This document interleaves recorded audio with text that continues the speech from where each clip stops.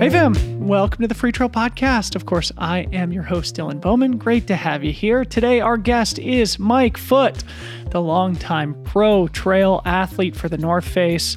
He's also the race director of the Rut Mountain Runs, the iconic September race in Big Sky, Montana, that has become one of, if not the biggest race by participation in the United States of America.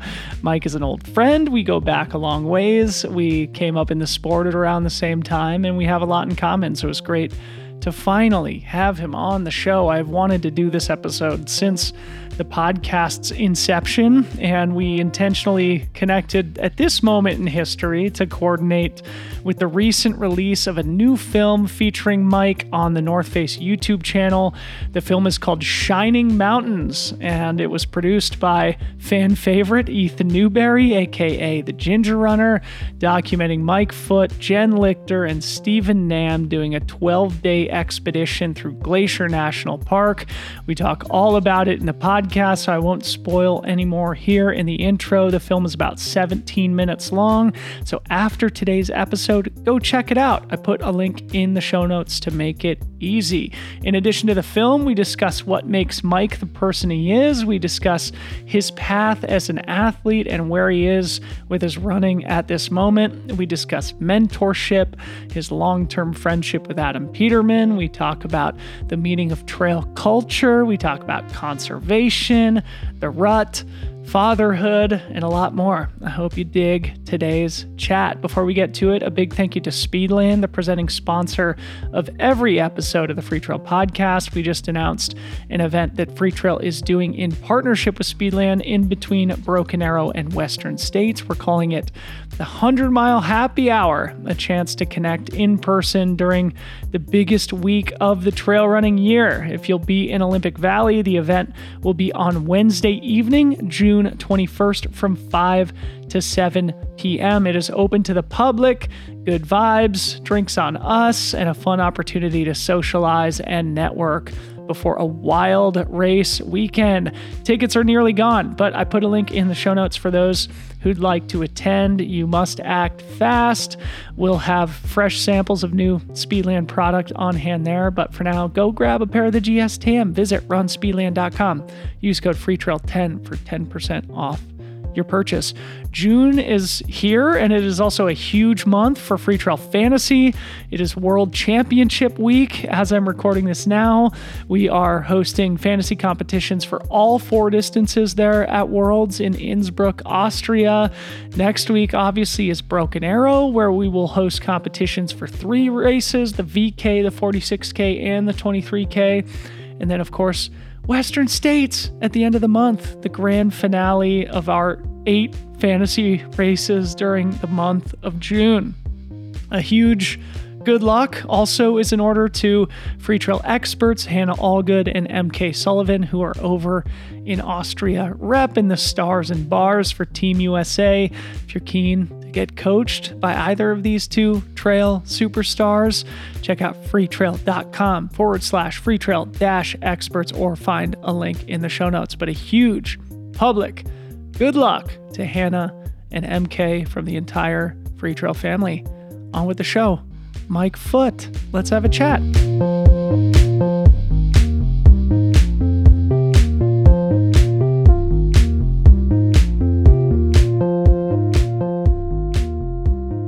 Mike Foote, welcome to the podcast, buddy. Nice to see you. Good to see you, Dylan.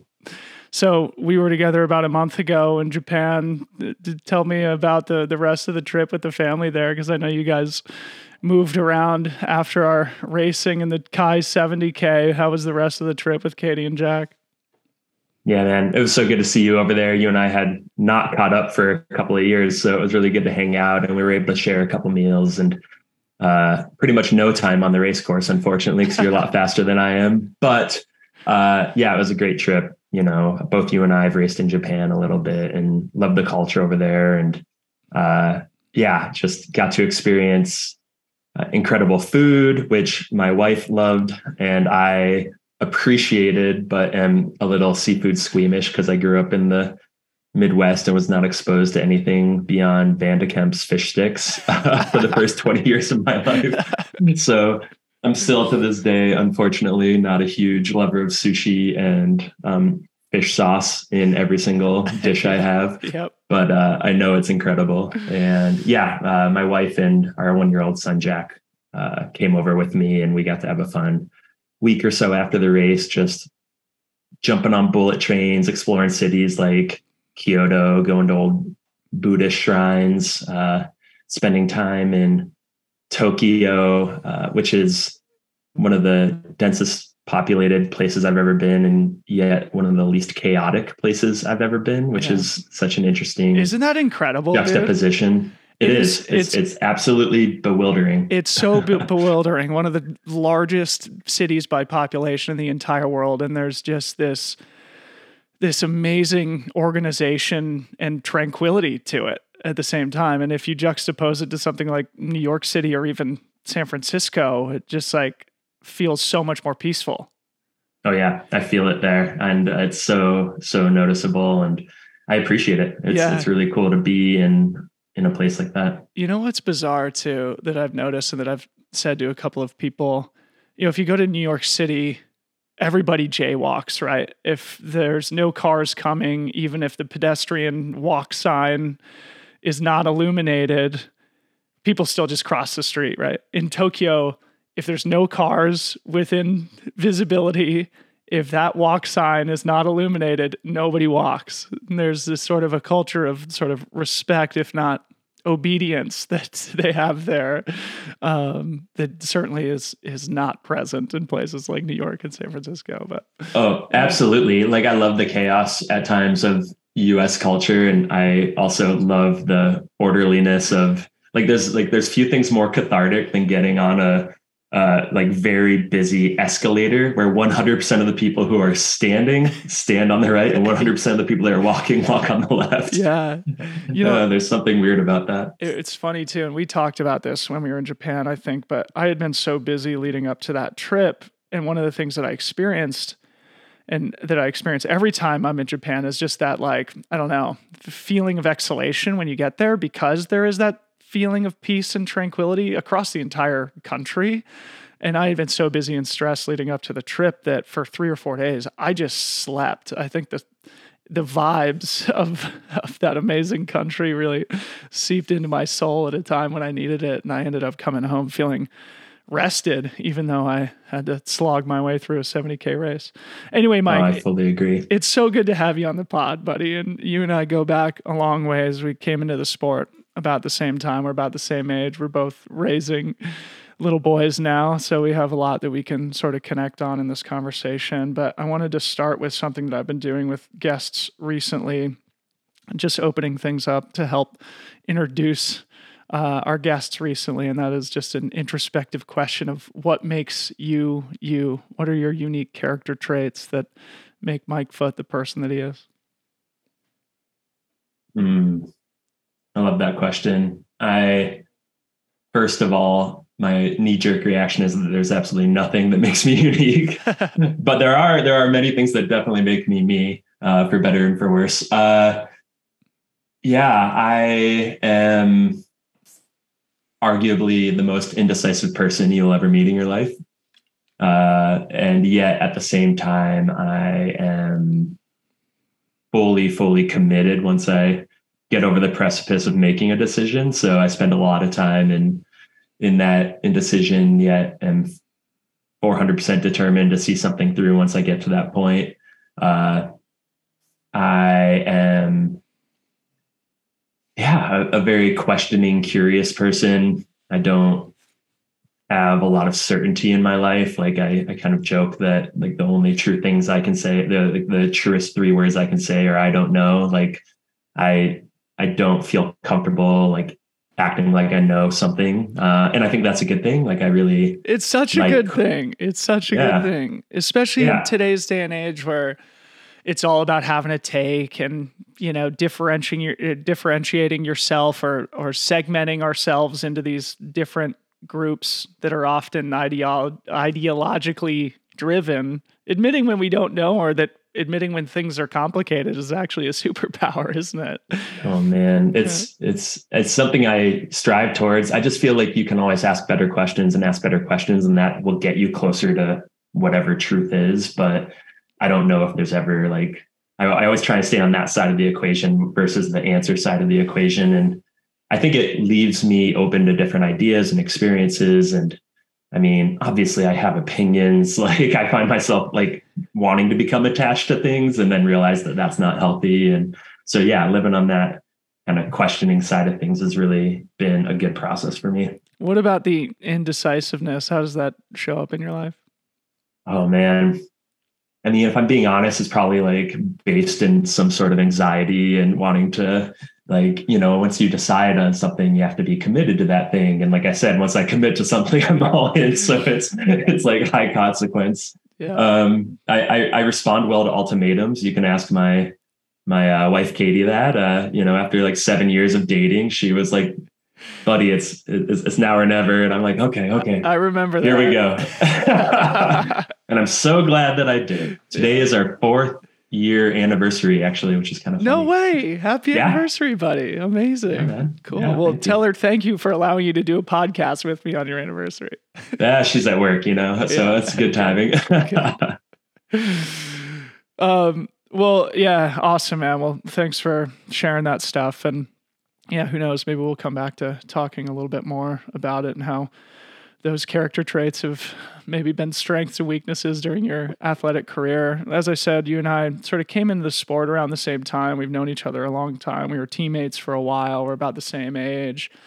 And before we go back in time, I'd love to kind of hear where you're at with your running right now. Like, to what extent is being a great athlete still a priority of yours? Oh man, straight to the hardest questions. Yeah. Yeah. You and I could probably talk a lot about this. I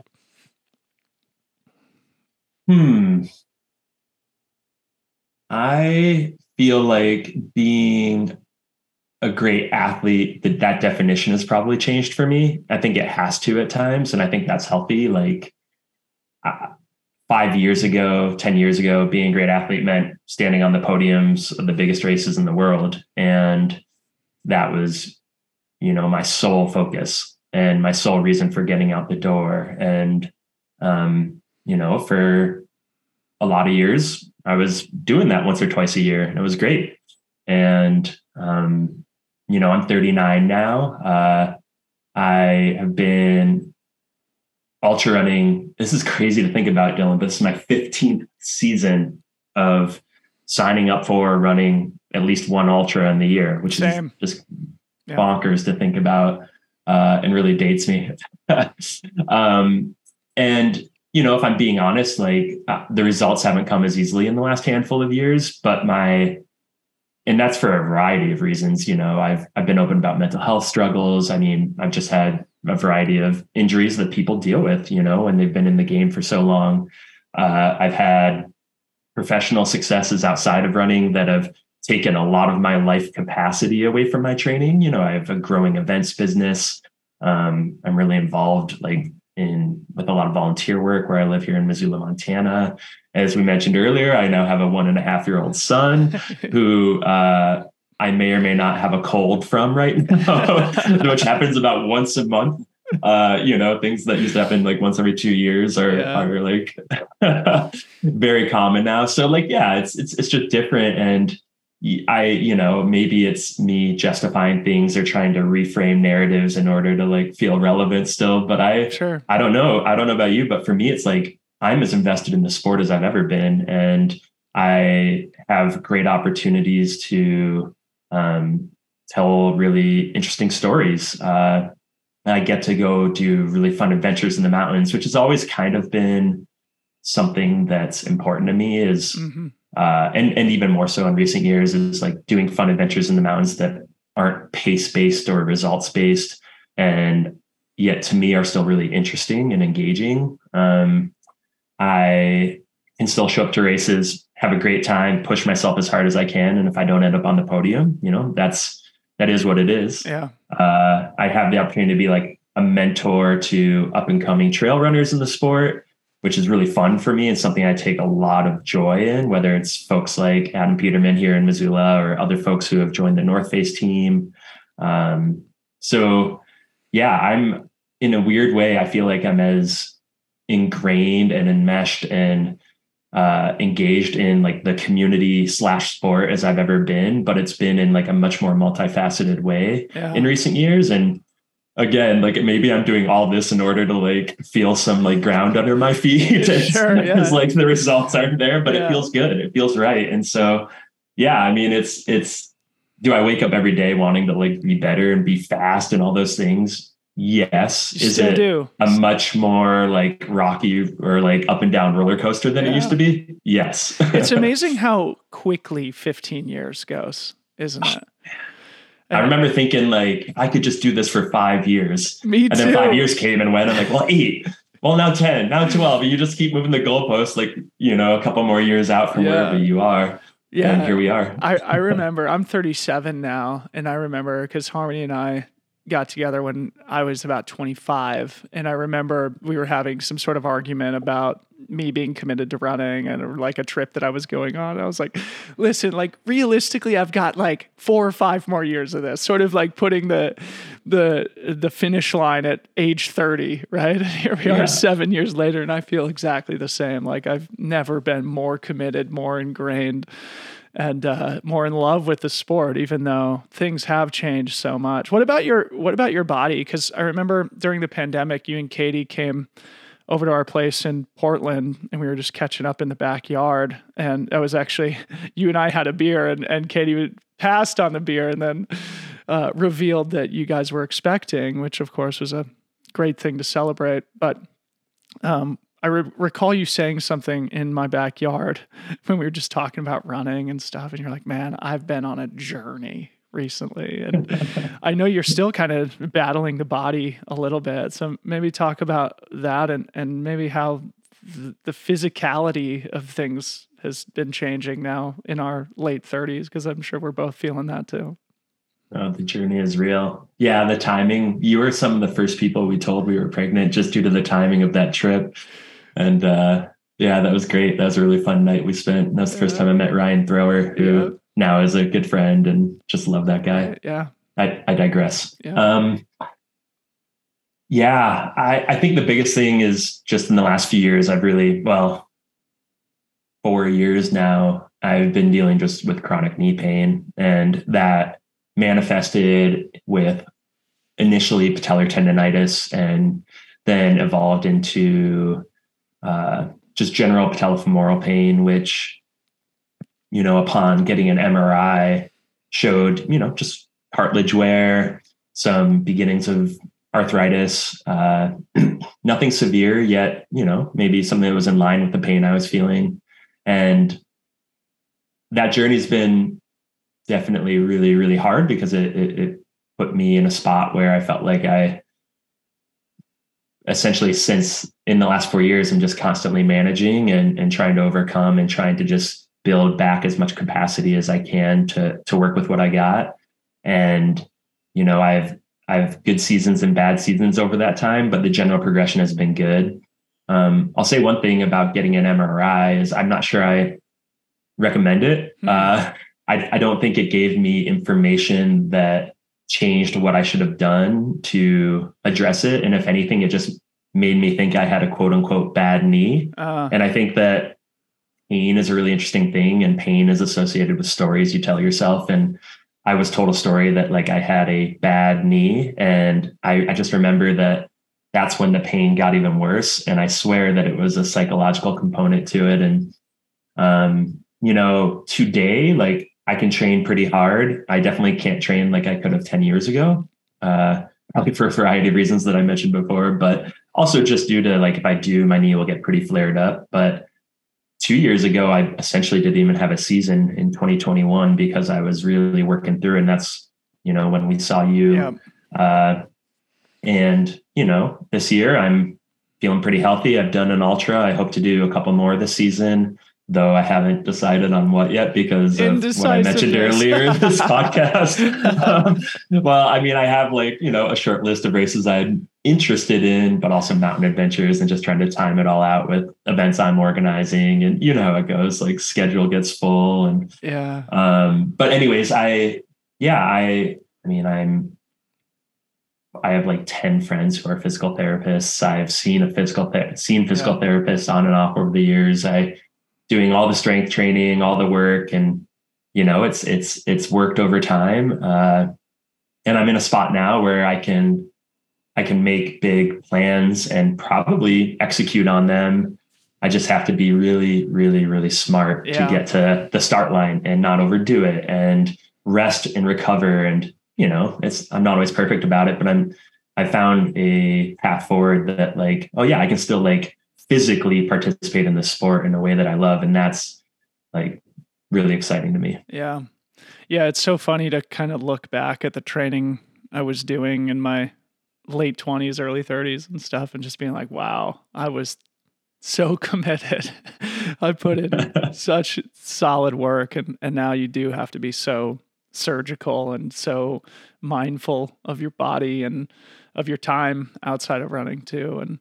But it does, I think, maybe give you a deeper appreciation for the hours that we get out on the trails, and especially those fleeting moments where it seems to click and you get a glimmer of your younger self. But absolutely. I'm fascinated too about that like psychosomatic pain element too, because I deal with a back issue that I'm convinced is like a stress related thing. In fact, I read a book about how there's a theory that much of back pain is mostly like associated with psychological stress. And you've probably read the research, or it was probably in that book, which essentially shows like you can take 50 people, take an MRI of their back.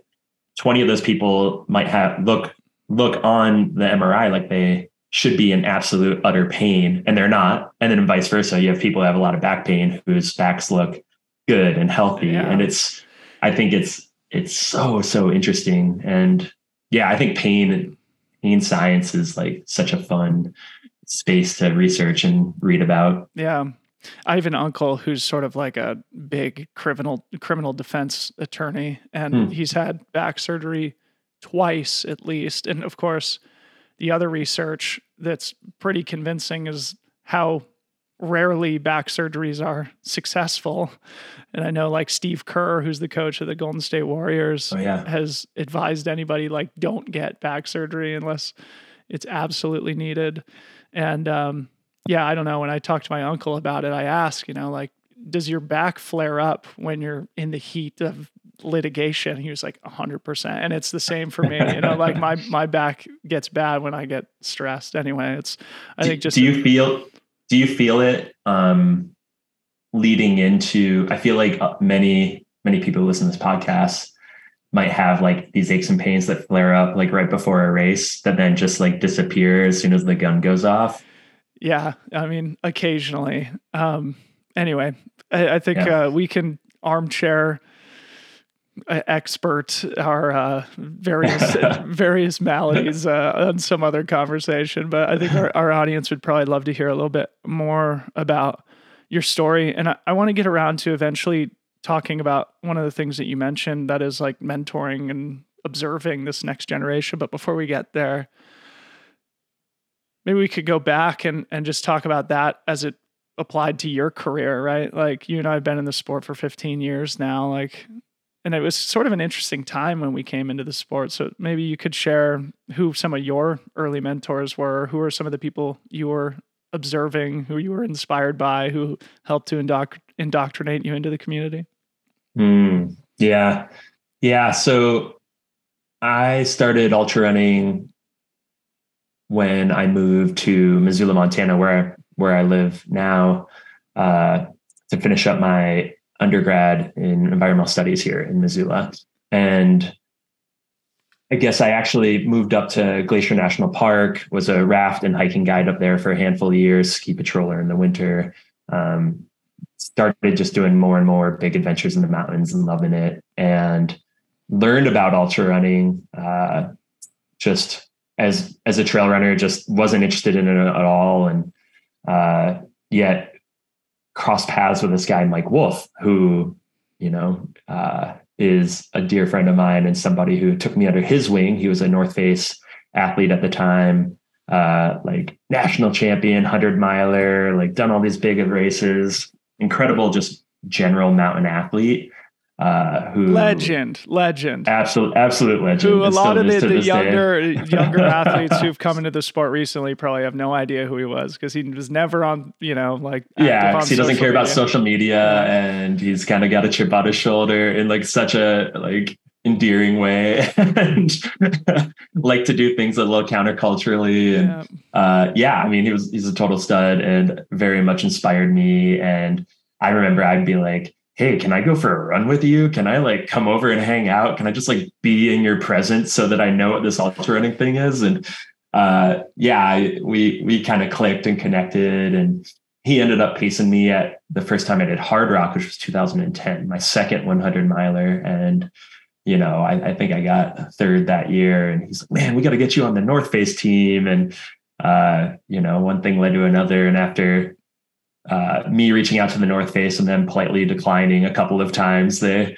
finally reached out to me after I had a great race at UTMB a couple of years later. And Mike was a great mentor, because he had a real love for the sport and a love for just getting out and doing the hard things. And he had a tendency to overdo it at times, and I think I probably learned that from him too a little bit.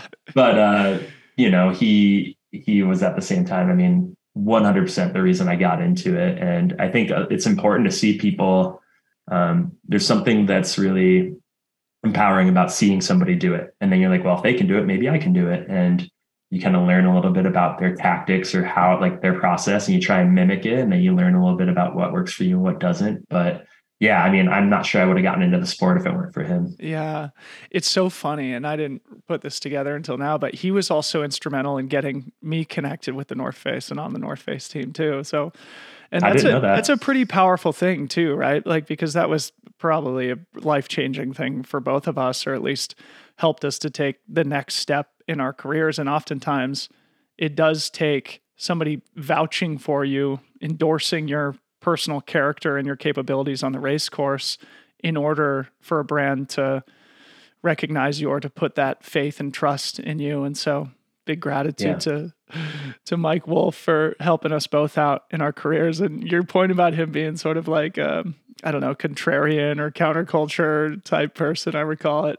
North Face athlete summits, on principle, he just wouldn't wear North Face product, you know, because everybody would be decked out in like TNF puffies and t-shirts and hoodies and stuff. And Foote, Mike Wolf would like sleep outside under the stars, and he'd be like walking around in like a Carhartt hoodie, you know, like just the only person. Wranglers in a Carhartt hoodie. Like, oh, everybody's wearing TNF. I got to wear something else. And, yeah, that hasn't changed. shout out Wolfpaw.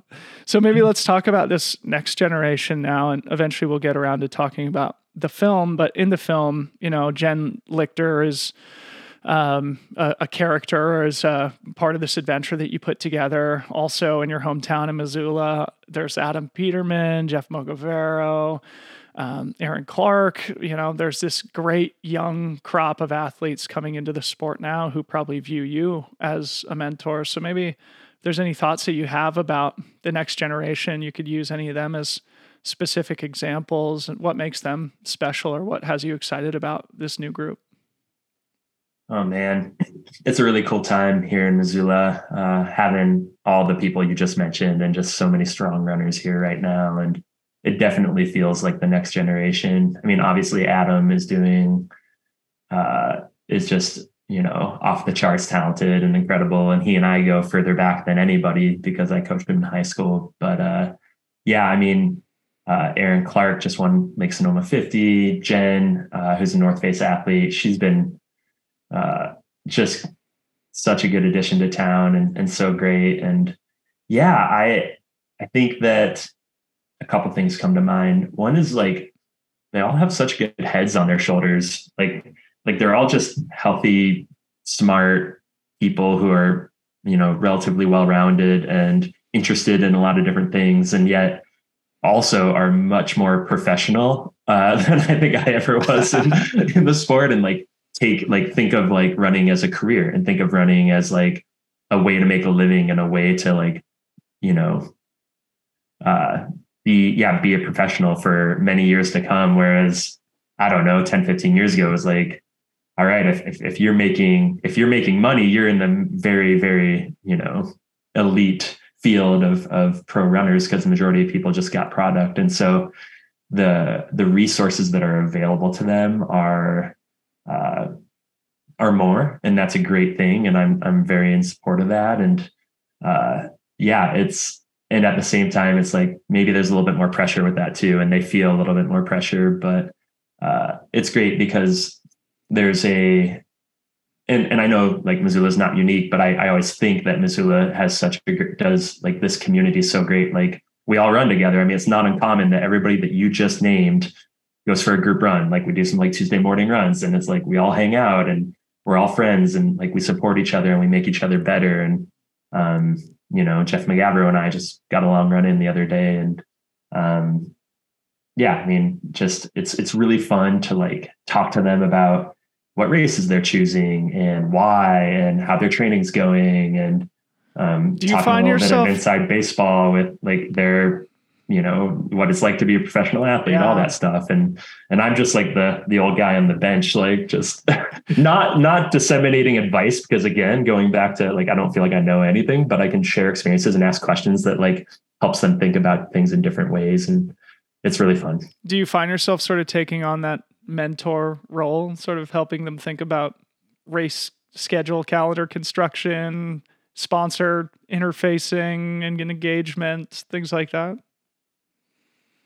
Yeah, in an unofficial way, absolutely. Yeah, I think that I just have a lot of experience having been in it for so long, and at the same time, like I would never say like do this, don't do that, but I do like again, I love having those conversations with them and hearing what they're working through and how they're managing things. I mean, whether it's injuries they're going through or whatever, and absolutely, I like want to be an open door to them, and we do have those conversations a lot. It really is fun, isn't it? I mean, I find so much joy in that, and I've now, by virtue of having the podcast and things like that, just a lot of people reach out and ask about, a lot of the young pros, reach out and ask advice on a lot of stuff. And man, it brings me a ton of joy, in the same way we were just talking about with Mike Wolf, sort of giving us a platform from which to grow a career. It feels good to sort of,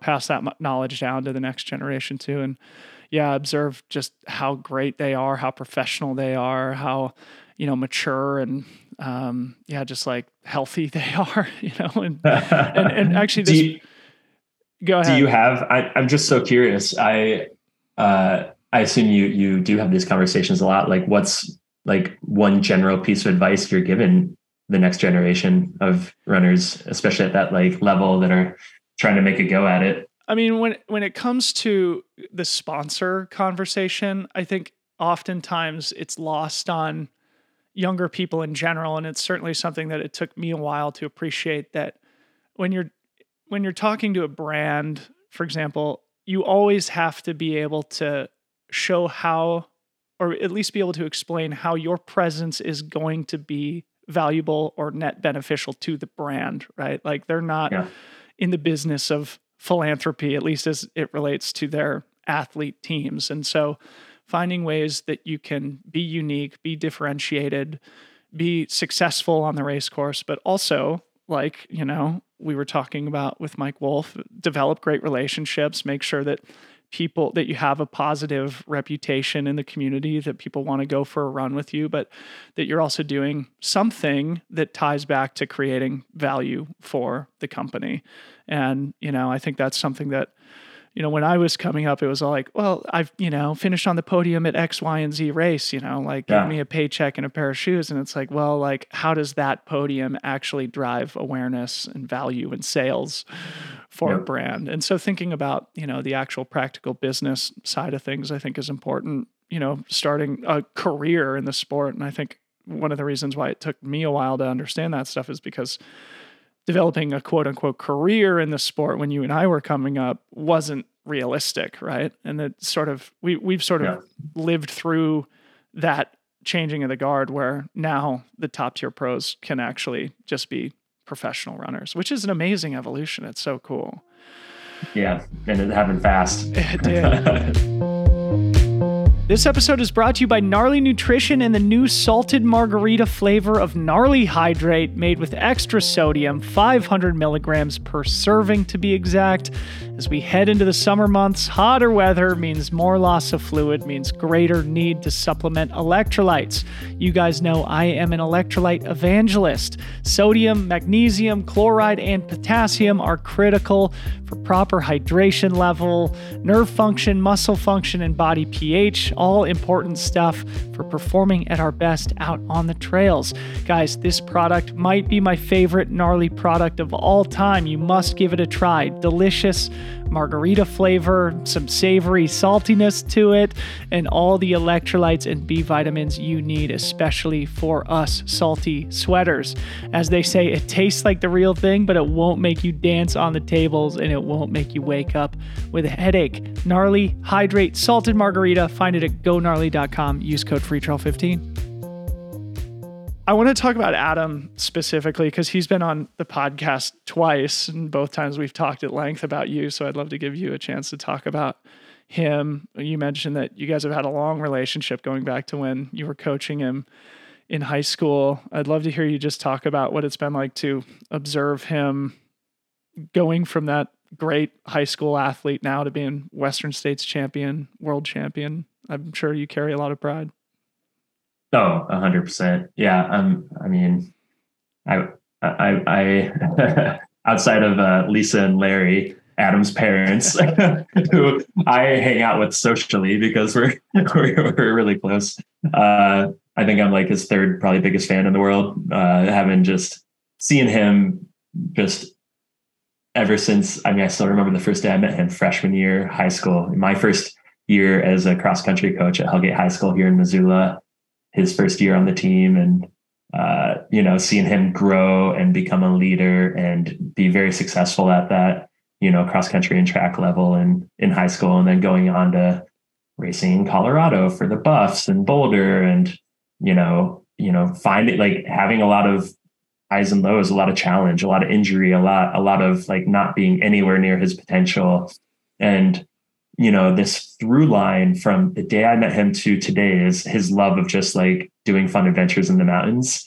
And that's something I really align with as well. Like he has this, like, whether competition's going well or not well, he still just finds joy in being outdoors, whether it's fly fishing or doing some like big gravel bike ride or like hiking the same peak over every 1 month every year, and all these like fun little challenges he sets for himself that, you can just see like deep down his like joy for being outside and like pushing himself is like such a good reservoir for him to pull from when he is competing at the world champs or at, the last 20 miles to Western States. And, I think of Adam a lot when I said this, like, next generation has such like good heads on their shoulders. They're so like, Adam is one of the most like just mentally stable people I know, and just like generally in good spirits and positive thinking, and he's having a really big struggle right now because he just found out last week he has a sacral stress fracture, and I think he just shared it a day or two ago publicly, and that's really hard. And he's not going to manage everything perfectly, and he's having a hard time right now. But I will say, like, sometimes injuries like this can really crush people. And I have like all the confidence in the world that Adam's going to be like, well, I screwed up and here's what I'm going to do to fix it. And I'm going to learn from this and I'll be better for it. And, again, he'll have highs and lows along this, like this journey of recovery from this injury. But at the same time, like, there's very few people I'd be more confident to be like, well, yeah, he's going to be set back for a little bit, but he'll be totally fine because he has all these, like, hard skills and soft skills to get over something like this. So yeah. And I mean, he's mentioned this on the podcast as well when he was on, but like, he works for the events company we have. And so I get to see Adam socially all the time, but also professionally. Like he's a hard worker. He's like really good at getting things done. He's reliable. You don't have he's to reliable. You like, Yeah. I mean, he's like really good with people. Like, I don't know. I'm just like a huge fan of him. And Yeah. like, I mean, there's nobody I want to see succeed more. Yeah. He's just a great guy. When he posted about his stress fracture, he said something to the effect of, "It's all part of the story," or something, which sort of gave it this air of optimism, even at a moment where obviously he would be experiencing a lot of disappointment. I know if I had that when I was 27 and the defending Western States champion, I would be crushed emotionally, right? And Yeah. I think that's one of the things he and I talked about a lot on the podcast, and that you and I have talked about privately, is just like, the stability that he has emotionally. And this will be something that will test that stability. And it is all part of the story. It is all part of the journey. And it's something that every athlete goes through at some point, is just one of these devastating moments of, failure of your body. But anyway, he's great. Yeah. He's lucky to have a great community in Missoula and a great long-term mentor and boss in Mike Foote. So, hey, let's talk about this video, because this is sort of one of the things that inspired us to do the podcast now. I've been bugging you, hey, we got to do a podcast soon. And we came to the mutual decision that we would wait until this new video came out that the North Face just published on their YouTube channel. So maybe just quickly, for those who haven't seen it, it's called Shining Mountains. So just maybe give the quick synopsis of what the spirit of the film is. What's it about? Yeah. So Shining Mountains is a short film highlighting and documenting a trip that Jennifer Lichter, North Face trail running athlete, also living here in Missoula, who we mentioned earlier, she, myself, and a good friend of mine, Stephen Nam, who's an incredible adventure photographer, mountain athlete, done a lot of stuff for National Geographic, North Face as well. The three of us planned a trip to visit the remaining 26 glaciers in Glacier National Park. About 150 years ago, there was over 150 glaciers in the park. There's 26 remaining. They're all shrinking. This is not really news to anybody. It's something that's been covered in spades over recent years. But that place is very central to my story, Jen's story, and Stephen's story. Stephen grew up there. Jen and I, in our early adult life, kind of came of age in the mountains in the area, in and around Glacier National Park. Both Jen and I have guided there. It's a place that's one of my, true norths.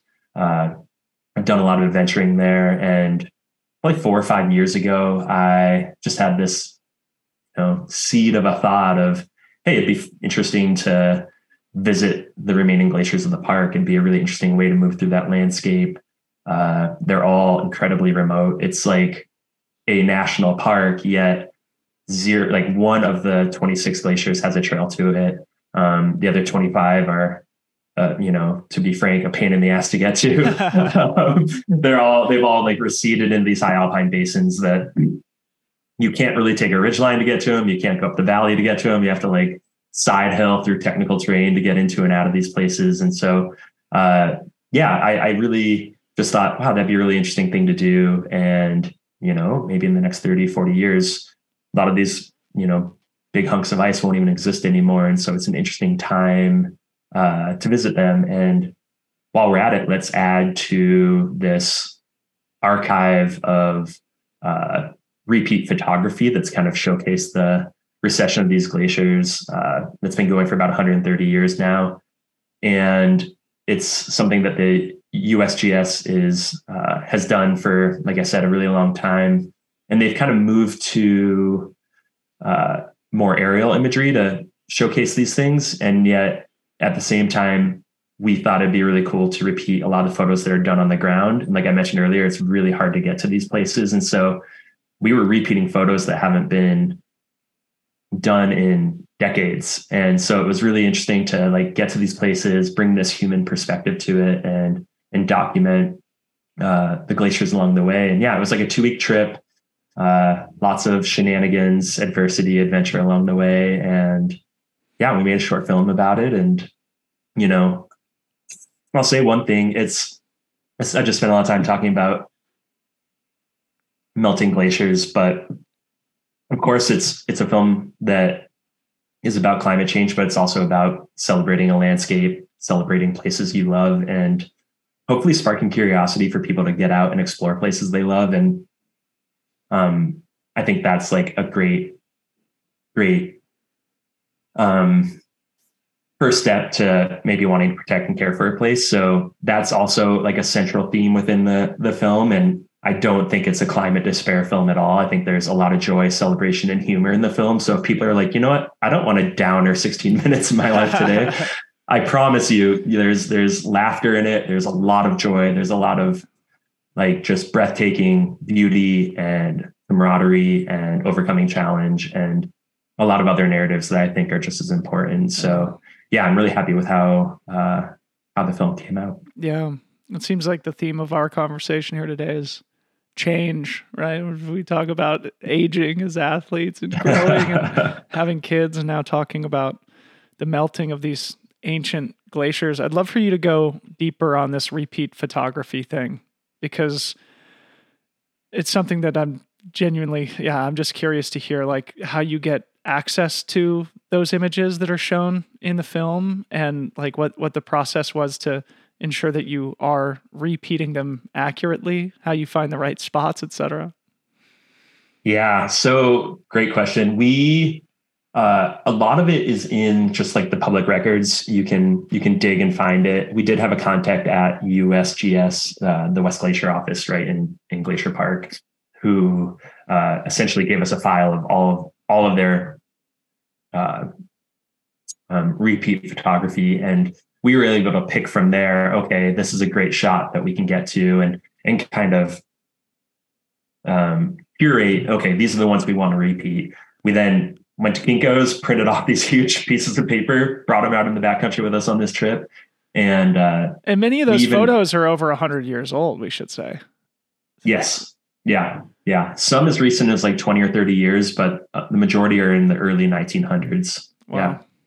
And so we, oh man, it was tricky. It was one of these things where we're like, oh yeah, we'll like do these photos. It'll be fun, whatever. And it just became like the central purpose of the day, because it was so hard to get to the exact spot, to get to the exact image. And, you know, sometimes it meant, okay, we've got to work our way out on this pretty precipitous slope, which I was always surprised where these photos were taken from, in order to get this perfect shot of the glacier.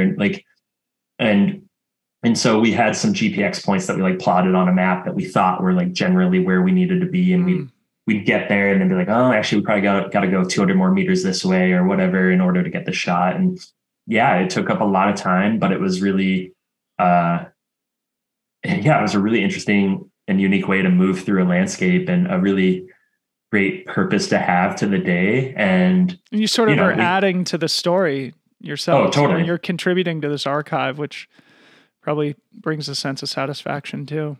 It did. And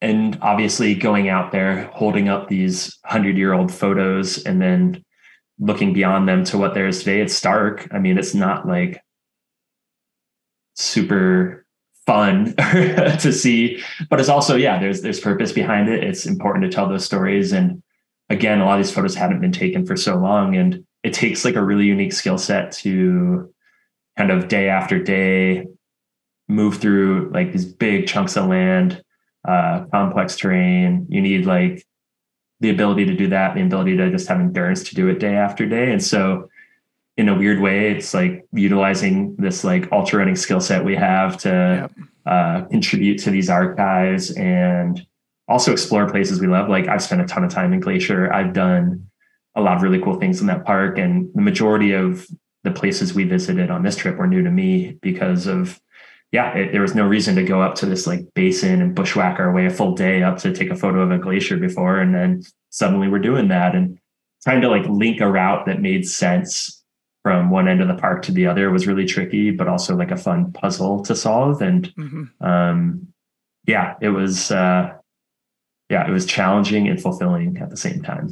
Very, very cool. Well, I'll make sure to link in the show notes to this film, and shout out to Ethan Newberry, who our listeners will be very familiar with. He's the one who, it seems like, put the film together with footage that you guys captured out there. So make sure you guys go check that out. And I think, yeah, to echo your sentiment, you sort of say in the film, I think sort of at the end, being conflicted as to whether this is a eulogy or a love song, like a eulogy for the death of these glaciers or a love song for the national park and the ability to be out there. And I think, well, you feel that tension. It's definitely not a downer. And I think this is a good place to sort of start talking about some of the advocacy work and conservation work that you do. Actually, you and I were texting the other day about trail culture, and you were mentioning that this was something that you maybe wanted to explore together on the podcast.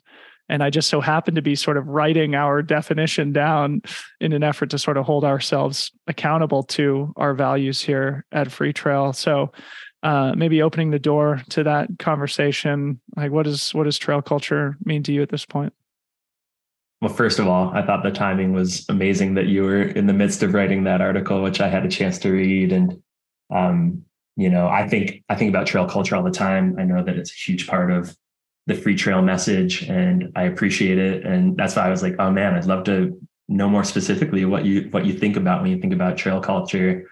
I'm hesitant to like have a perfect definition of it. I think that it's okay for culture to shift and change, and for us not to hold on to what trail running culture as a whole was 20 years ago and say that's what it has to be, because of course that's not the case. Like, the tent's getting bigger, more people are coming into it. That's a good thing. And at the same time, it's like, okay, but what are the things about trail culture that should be through lines from 20 years ago to 20 years in the future that we all can agree are like, need to be a part of this? And that's the reason, that's what makes this so special.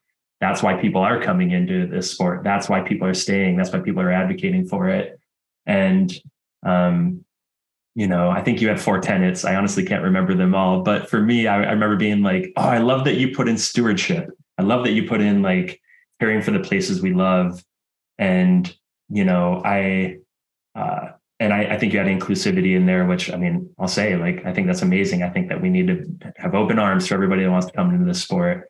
But the stewardship side is something that I have really been drawn to in the last handful of years. And of course, we all have places where we feel a sense of belonging, places that nourish us, places that, help us maintain sanity, where we train, all the above. And I think that then like within the sport of trail running and within trail culture, I think that it's so important to continue to have conversations around, okay, how do we take care of these places? How do we give back, whether financially or with sweat equity or advocating on behalf of those places? I think it's so important to have that be a central theme in our culture and our community. And it is here and there. But I continue to think it can be more front and center. And I think that my personal journey is such that like, I feel better when I'm like giving back to the places that give me so much. And it's like this cyclical relationship that builds upon itself. And I get more excited about being out in that landscape because I know more about its history, and I'm contributing to its health however I can. Again, it doesn't always have to be just like financially, but it's, what organizations are taking care of that place? How do you support them? Are you advocating for them? Are you just giving them a monthly or annual donation? Are you rolling up your sleeves and like going to a weed pool or a trail building or whatever it is? I think that really goes a long way, and that connection to place and that connection to land is so, for lack of a better word, grounding. And I just think that, as trail running just like explodes in popularity, like if that theme can stay a part of it, I think it's so important. And like, I'm going to go just a little bit further here. Like a handful of years ago, I went to like a public lands rally in Helena, Montana, to like the capital, and was like standing alongside hunters and anglers and mountain bikers and all these like user groups that were like really advocating for public access and conservation and all this stuff. And there wasn't many trail runners there at the time, I noticed. And I wrote an article in Trail Runner again years ago about that gained a little traction, and essentially saying like, we as trail runners, we kind of have it pretty good. We like ride on the backs of a lot of the work other user groups do to like take care of places, have access to places, because they've got to work hard to get through red tape. Whereas we're pretty light on the land relatively because we're just out running. I know some people would argue that's not true, but it's it's different than some other user groups. And anyways, the point being, like, we actually have to hold ourselves accountable, because we don't have to like go through a bunch of different bits of red tape to like allow for mountain bikes per se to get into an area or whatever. And so because we have it so easy, we just have to hold ourselves accountable. We need to be talking about it within our community. And of course, like many of us are, but I just hope that that's something we continue to do. And as people come into the sport, they're like, oh yeah, okay, I'm a trail runner now. I also have to give back to these places that I spend all my time in and that I love. And if we can like perpetuate that forward, trail running can save the world, Dylan. Yes, sir. This episode is brought to you by HVMN and their Ketone IQ supplement. Ketones are important macronutrients with clinically studied benefits for increasing energy and focus throughout the day. Ketone IQ is brain fuel, naturally increasing your blood ketone levels in just a simple, handy 2-ounce shot. The perfect thing to throw down the hatch whenever you need an extra boost, either in your training or in your daily life. My wife Harmony and I have become really enamored with this product. Honestly, between running our business, my increasing training load, and being parents, we've been operating at full capacity for a long time. I had specifically become overly reliant on caffeine throughout the day until I started taking this product, and I have to say it has really helped me to feel more focused and energized, and especially in my training. I have been having a Ketone IQ shot in the mornings before all my long runs, and it really does help me feel steady energy for hours on end, even when the baby has kept me up at night. This stuff has evidently become really popular in cycling and is just now being discovered by runners, so go check it out. You won't be disappointed. Visit hvmn.com, look up the Ketone IQ, use code FreeTrail20 for 20% off. hvmn.com, use code FreeTrail20. I want to talk about the rut too. This is an incredible phenomenon now that you sort of brought into the world. I think it's like the 10-year anniversary this year. Is that right? Yeah, this is our 11th edition. So yeah, 10th anniversary since the first go of it. Yeah. So maybe if you could just provide a quick origin story of the event, and also just any comments you have in general as sort of like an independent race director on the event landscape right now, with a lot of this consolidation with UTMB and Golden Trail and Spartan, et cetera. Obviously, the Rut is one of the most popular, biggest races in North America, and it still exists sort of like as an independent entity. So anything you want to say about this last 10, 11 years of working on the Rut, and anything you want to add about being an independent race director in this current era? Yeah. So I mean, as you mentioned, it's become a big part of my professional life. I mean, the Rut is a kind of mountain running 3-day celebration we have in Big Sky, Montana every fall in September, with distances, everything from a VK and 11K all the way up to a 50K, again, over 3 days of 3 days of festivities. It's I think we're at 3,800 runners this year. So it's massive. It's turned into a massive, massive event. And therefore is like a year-round part-time job. And in the weeks leading into it is very much over a full-time job. And it's wonderful. It's so cool. I'll bring up Mike Wolf again. He and I co-founded it back in 2013. Both of us were racing professionally over in Western Europe a lot, going to big races there. And of course, like acknowledging like something that's everybody knows today, like, wow, they're well ahead of us over in Europe. Like they celebrate the sport at the next level, and they have courses that are just insane. It's like, how can we bring a little bit of that back home to Montana? And, after like a year of just like chatting about it, we actually did have a good conversation with Big Sky Resort, and we're able to put together what felt like at the time a really unique mountain course that was incredibly challenging. Felt like a lot of the sky running events we were doing over in Europe, with kind of major infrastructure at the base. So it wasn't this like quiet 100-person Forest Service trailhead, trail race, which I love, but, just a different iteration of what we could do with a trail running event in the US. And yeah, it's sold out every year. And then we just grow it bit by bit, adding different distances, upping our caps. And yeah, it's grown into this massive event. And I love it. It's super stressful. This as a race director, how hard it is to put on an event and all the details, and the fact that you can always be doing more until the gun goes off. Yeah. And there's never like, okay, we're all done, we can just sit on our haunches now. It's like, there's always stuff to do. And, but creating experiences for people is really fun. And, there's a creative process to it, and it's always fun to think of ways to do it better. And, I take a lot of pride in like gathering people in an actual physical space together to like be in community with one another, to do hard things together. And it's hard, but it's also really rewarding to have that.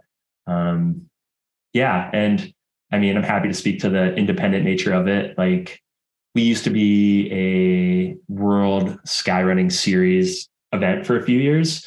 Over time, we just felt like it wasn't a great partnership. It felt like the skyrunning brand, which I, appreciate and respect, just wasn't gaining traction in the US in the way that I thought it would. And, for the last handful of years, we've just been unaffiliated. The North Face is our title sponsor, and they bring a ton of resources. And, again, the event has grown into, you have encyclopedic knowledge of trail running. Is there a larger participation wise trail running event in the US that you're aware of? I don't think so.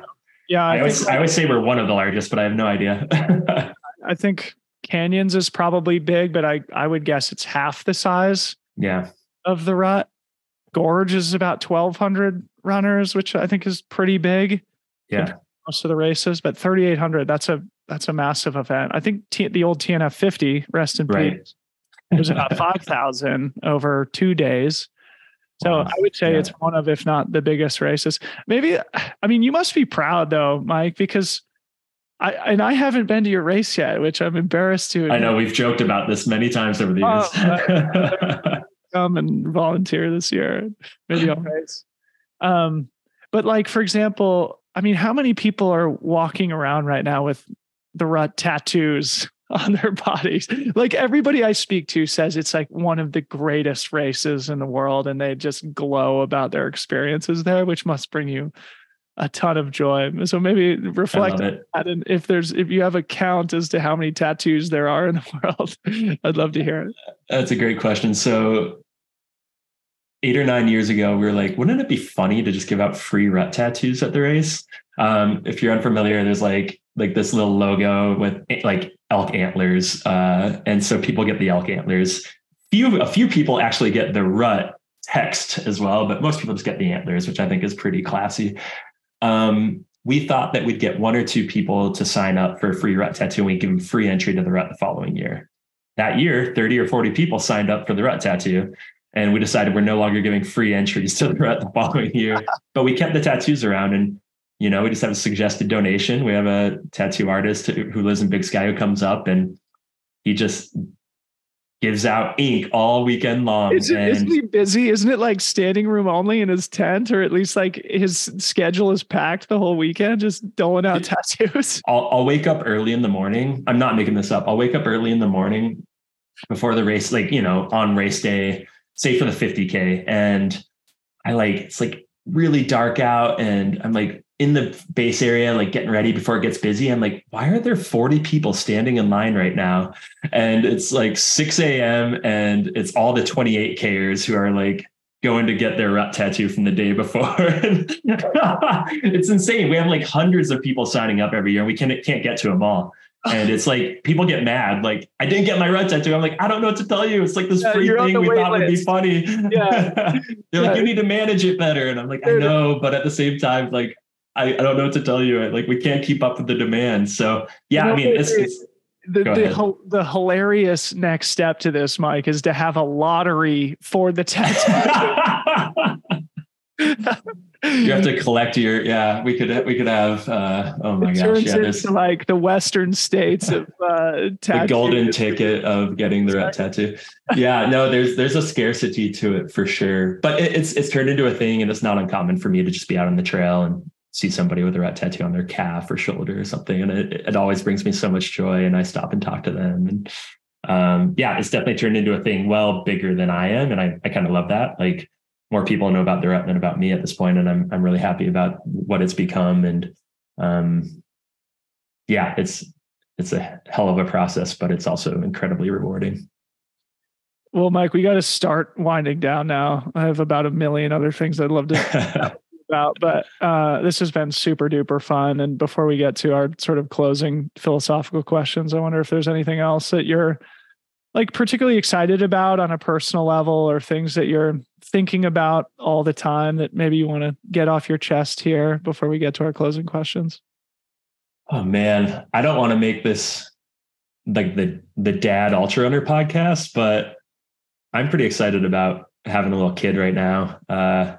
It's been really eye-opening to just see outside of myself and have something on a daily basis just like pull me out of my head and into my body and into like the present in a way that can't happen like it can with a toddler running around the house. And you and I mean, privately we've chatted about this a bit, but I think it's important to like connect on that real briefly. I mean, the dad journey is real, and it's a lot of work and it's hard, but it's also been like the biggest thing in my life in this last year. It's so incredible. And of course, like something you can't adequately describe in language, but I love how you said it.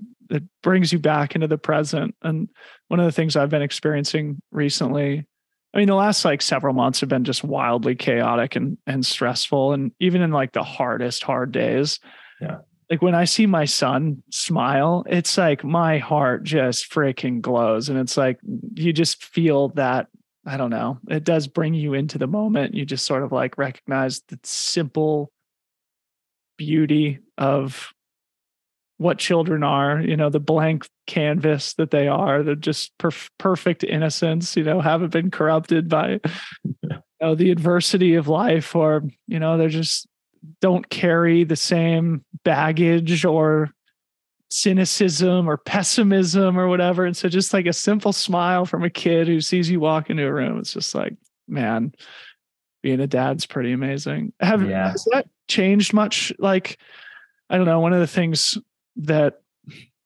I think about and talk about, with other new parents is just sort of like thinking about your own family and thinking about your own kind of mortality. And, at this point, seeing your parents' age, your grandparents probably getting older, and just, I don't know, for me, it's helped me recognize my position in a much longer lineage of my family and ancestors. I'm no longer the youngest generation that's alive, and sort of feel the presence of, thinking more about my parents and my grandparents and their parents and things like that. I don't know if any of that resonates with you. Yeah, it totally does. I just feel like it gives you a totally different perspective. I mean, just like you were mentioning, I mean, the experience that my parents had with me, I now get to experience with my kid. And I mean, it's definitely a bit of an identity shift. I mean, I'm still who I am, and having a kid doesn't completely change that, but it fully adds to it in a really incredible way. And what you were just mentioning about just seeing maybe Rhodes smile, and I don't advocate for people to have kids. I didn't know if I wanted to have one. Again, going back to indecision, Katie is the decisive one, and I'm glad that she talked me into it. But I mean, I don't know if I'm any happier having a kid, but I definitely have moments of joy on a daily basis, unlike I ever had before. And that's just been really, really a positive like value add to my life. And I'll say one more thing is, it's cliche, but I think I want to keep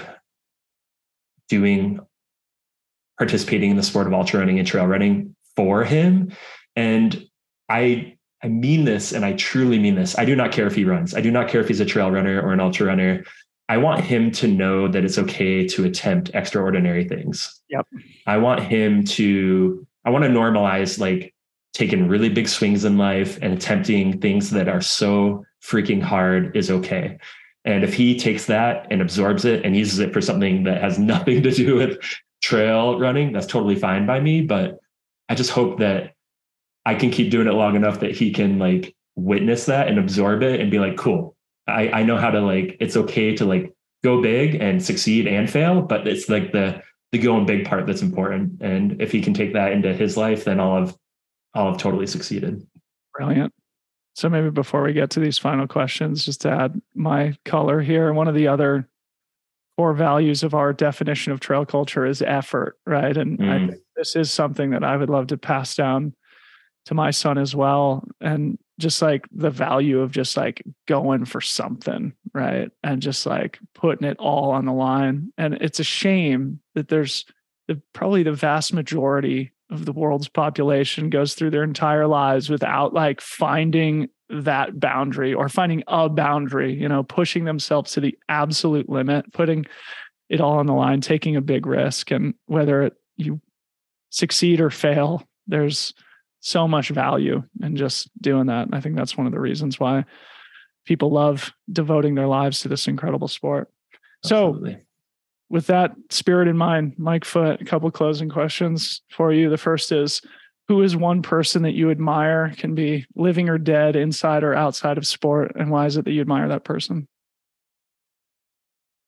Oh, man. I knew this was coming. I've thought a lot about it.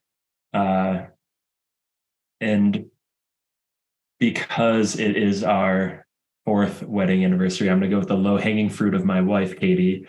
And because it's also true, she chooses kindness over cynicism.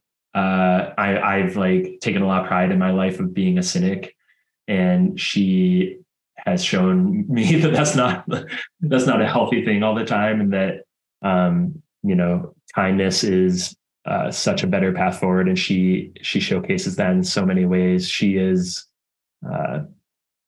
decisive when I'm indecisive, common theme in this conversation. She is, she kind of like leans into discomfort in a way that I try to avoid things. She's just been such a leader in our relationship and in our, young family, that I am so amazed by her and admire her. And she is the person that came to mind. And part of me was like, well, that's too easy. But on a day like today, I should. She's a nurse. She's like, it's done a bunch of like crab fishing up in the Berings. Oh, salmon fishing. Yeah. She's like, she's like she's a catch, dude. Yeah, totally. She's a nurse practitioner, but takes time off of her vacation time off of her job to do commercial salmon fishing in Alaska with her dad. And she's just amazing. And a person that I've learned more from than almost anybody. Yeah, she's amazing. Shout out, Katie. Final question for you, Mike. What is one truth that you've learned about yourself or about life in general through your experience as a trail runner? We've sort of touched on some of this, so if it feels redundant, we can. It might be redundant. And I think that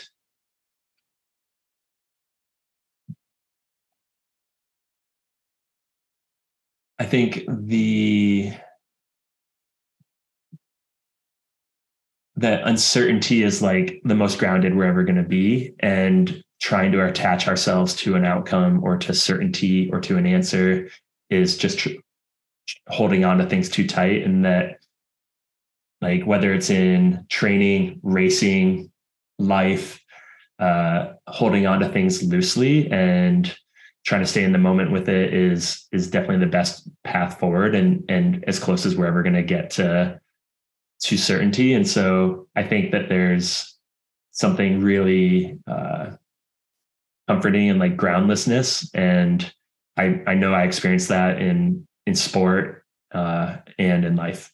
So true, right? Sport is an exhibition in uncertainty.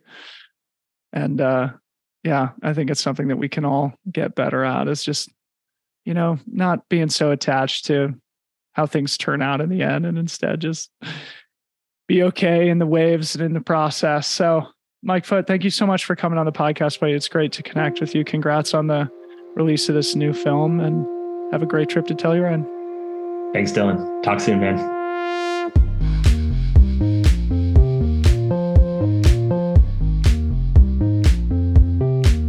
Thanks so much to Mike. What a guy. Loved having him on the show. Felt like we could have gone for hours. And again, of course, love to encourage you all to go watch Shining Mountains, the film we discussed at length in the show. It is well worth 17 minutes of your time. And if you don't already, go follow Mike on Instagram. Go run the rut eventually and maybe get a tattoo while you're there. What the hell? Why not? If you enjoyed the show, consider joining Free Trail Pro to show your support. Get access to the powerful Slack community, the best place to talk about trail running. You also get access to our catalog of training plans. Come to our Zoom calls, get access to member-only content and deeper discounts with our brand partners, and a lot more. Membership is only $10 a month or $96 for the year, and there is a free trial. Check out the link in the show notes. Thank you to our sponsors, of course, Speedland, runspeedland.com. Use code FREETRAIL10. Grab a pair of the GS TAM. Gnarly Nutrition, gognarly.com. Use code FREETRAIL15, 15% off great nutrition products. HVMN, visit hvmn.com. Use code FREETRAIL20 for 20% off the Ketone IQ ketone supplement. Appreciate you all for listening. Love you dearly. Means a lot to have you here listening every week. We'll talk to you again very soon. Bye-bye.